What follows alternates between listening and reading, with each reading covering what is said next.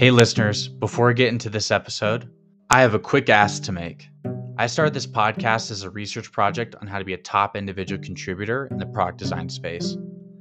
My goal for the show was to learn what it takes to be an individual contributor that's doing amazing, impactful work that they love doing day in and day out and getting paid top dollar while they do it. Becoming that type of individual contributor is the ultimate job security.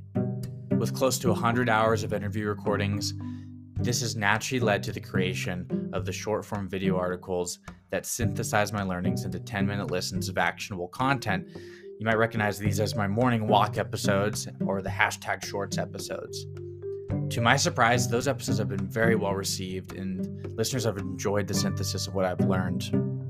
This has led to the next chapter of my research project, which is beginning to synthesize what I've learned into a new newsletter called Thinking Out Loud About Design that you can subscribe to right now for free. Thinking Out Loud About Design is an email newsletter and podcast that basically contains all my synthesis from my long-form interviews. It's pure distilled learnings that you can apply to your career immediately. This content is for you if you are a couple years into your career and you're trying to make that move from mid-level to senior designer and senior designer to staff designer. I mainly focus on becoming high-performing individual contributors in the product design industry. A free subscription gives you full access to the newsletter, podcast episodes, and website.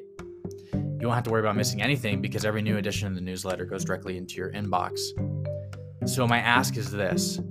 If you have gotten any value out of the way of product design, or if it's helped you in any way or someone you know, please subscribe to Thinking Out Loud About Design and get the distilled learnings on being a staff-level individual contributor. You can find a link to the newsletter in the show notes of every episode of this podcast and on my LinkedIn page. Just look up Caden Damiano. Thanks again for listening and supporting the way of product design. I wouldn't be doing this if you guys weren't listening. Now, on to the show.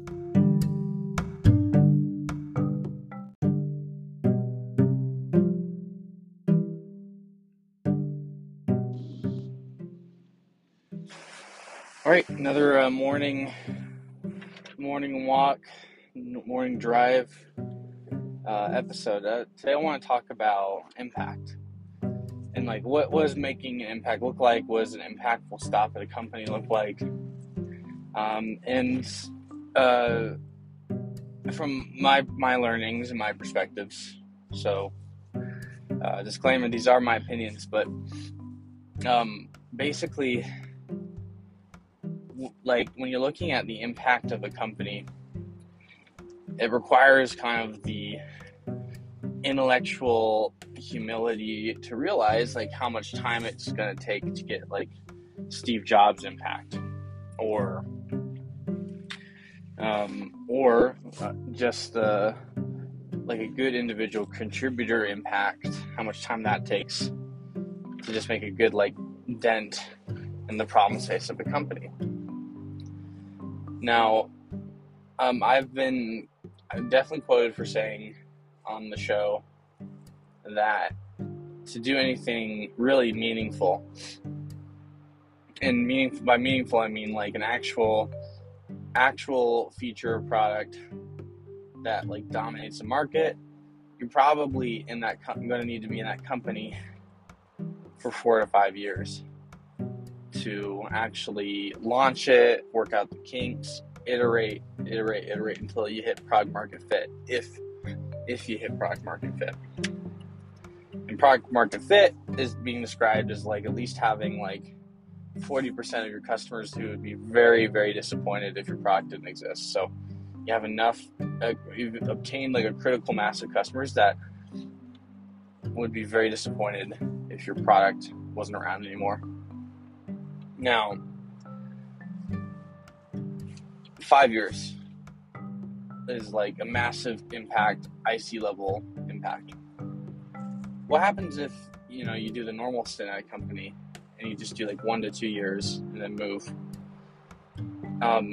It's probably not that impactful, right? So like what does success look like if you're moving around every couple of years? And, as at the time we were recording this episode, I have never stayed somewhere longer than 2 years. So And it's made me reflect, because I'm like, well, one, I'm young. At the time we're recording this, I'm 27. I'm going to turn 28 in a few months. So I'm still got a lot of career ahead of me, if everything works out. And but I haven't really followed my rule, have I? I haven't been somewhere for 4 to 5 years, and I'm looking for a place that I hope could be that 4 year. I hope my current stop in my career is that 4 year place. But I can't say that I haven't been successful in my short stops. I mean, if you look at my LinkedIn, like, I can point to impacts or on the business, right? So what is the level of success? Usually within a short time span of a couple years to 5 years. Well, first, let's be honest that, like, if you are somewhere for like less, if you are somewhere for 1 to 2 years, you're not like revolutionizing the business. Like, it usually takes longer, like at least like 4 or 5 years to create most of the value a lot of modern companies have done. So, like, I mean, if you look at Airbnb, they were in business for 5 years before they started becoming a hockey curve. Once they figured out how to create tooling for their hosts to better present their listings, right? You look at AirPods, Amazon Alexa, at least 4 years to do the proper R&D and come up with the right feature set that would be able to guarantee adoption. I'm thinking of local companies where I live in Utah, like Divvy. It's about 5 years old now, and now it's hitting like massive growth and was acquired. Like, if you're not there somewhere, that takes about 5 years, because you have to work out the kinks. It takes a long time to build stuff. Like, so like 1 to 2 years, like, what does that look like? And I'm proposing that, like, a measure of success is that you've helped move the ball down the field for that company. So you have to be able to identify, like, okay, like, if you use like a football analogy, American football, if you increase throughput through like an application flow by 30%, that's moving the ball down the field. And if that throughput through an application process leads to X amount of dollars in additional revenue, even better. Now,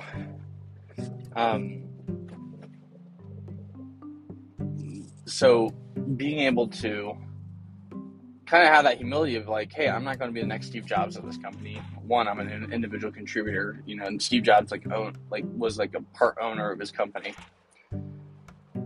And I'm not going to be, I don't believe in this company enough to be here for longer than 2 years. Then you have to look at the professional, like at it like you're kind of a professional, a mercenary type person, where you're coming in to get results, move the ball down the field, and then hopefully leave something behind for the next people that replace you. And then hopefully your contribution and other people's contributions over the course of like 5 years leads to that company succeeding. So you have to look at shorter stints and the impact that you create as like, okay, hey, did I move the ball down the field? Cool. Because within 1 to 2 years, you could probably move the ball down the field or get lucky and get there in like the 5th year of the company when they really finally figure things out. But it's not likely that you're gonna score a touchdown for that business in 1 to 2 years, especially in a product role where you don't really see the fruits of your labors at like a big like network level until like multiple years of refinement and iteration to get to that place. And I'm willing to be proven wrong if you want to reach out and say like, oh well, this company IPO'd in 2 years, or yeah, sure, pull it up. But like I look at the history of innovation. I look at the history of successful companies, and if you plot it on a graph, most of the value they generate is after like the 4th or 5th year in being in business. And then that's like another 10 years of them like scaling and growing that value. So that's my thought today. I hope this is an interesting reframe for people that feel like they're not taking big enough swings in their career. Eventually you want to get into a role where you could, if you really want to make a huge impact, you have to find a place that you could stay at for 4 to 5 years. That could be as your own founder, you as the founder, or you as kind of part of like the original leadership team. And that's what I'm kind of learning, is that really like leadership's the kind of like unit that stays somewhere for 4 to 5 years. And then ICs kind of move in and out, especially in tech. But I am still kind of figuring that out. Like, I haven't found my 4-year company, so obviously I'm not going to like speak too much to it right now. But for now, I think this theory on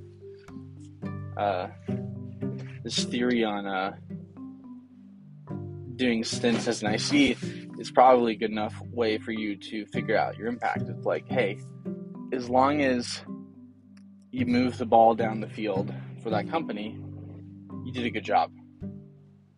And just leave it at that. And then eventually you could add a bunch of, moving the ball down the field type experiences and opportunities, and make, 5 years worth of that to show that, hey, you're capable of taking up a leadership position and going a whole 4 years. So, yeah. Let me know what you think about this. Love seeing the DMs of people who have thoughts about my thoughts. You have a good rest of your day.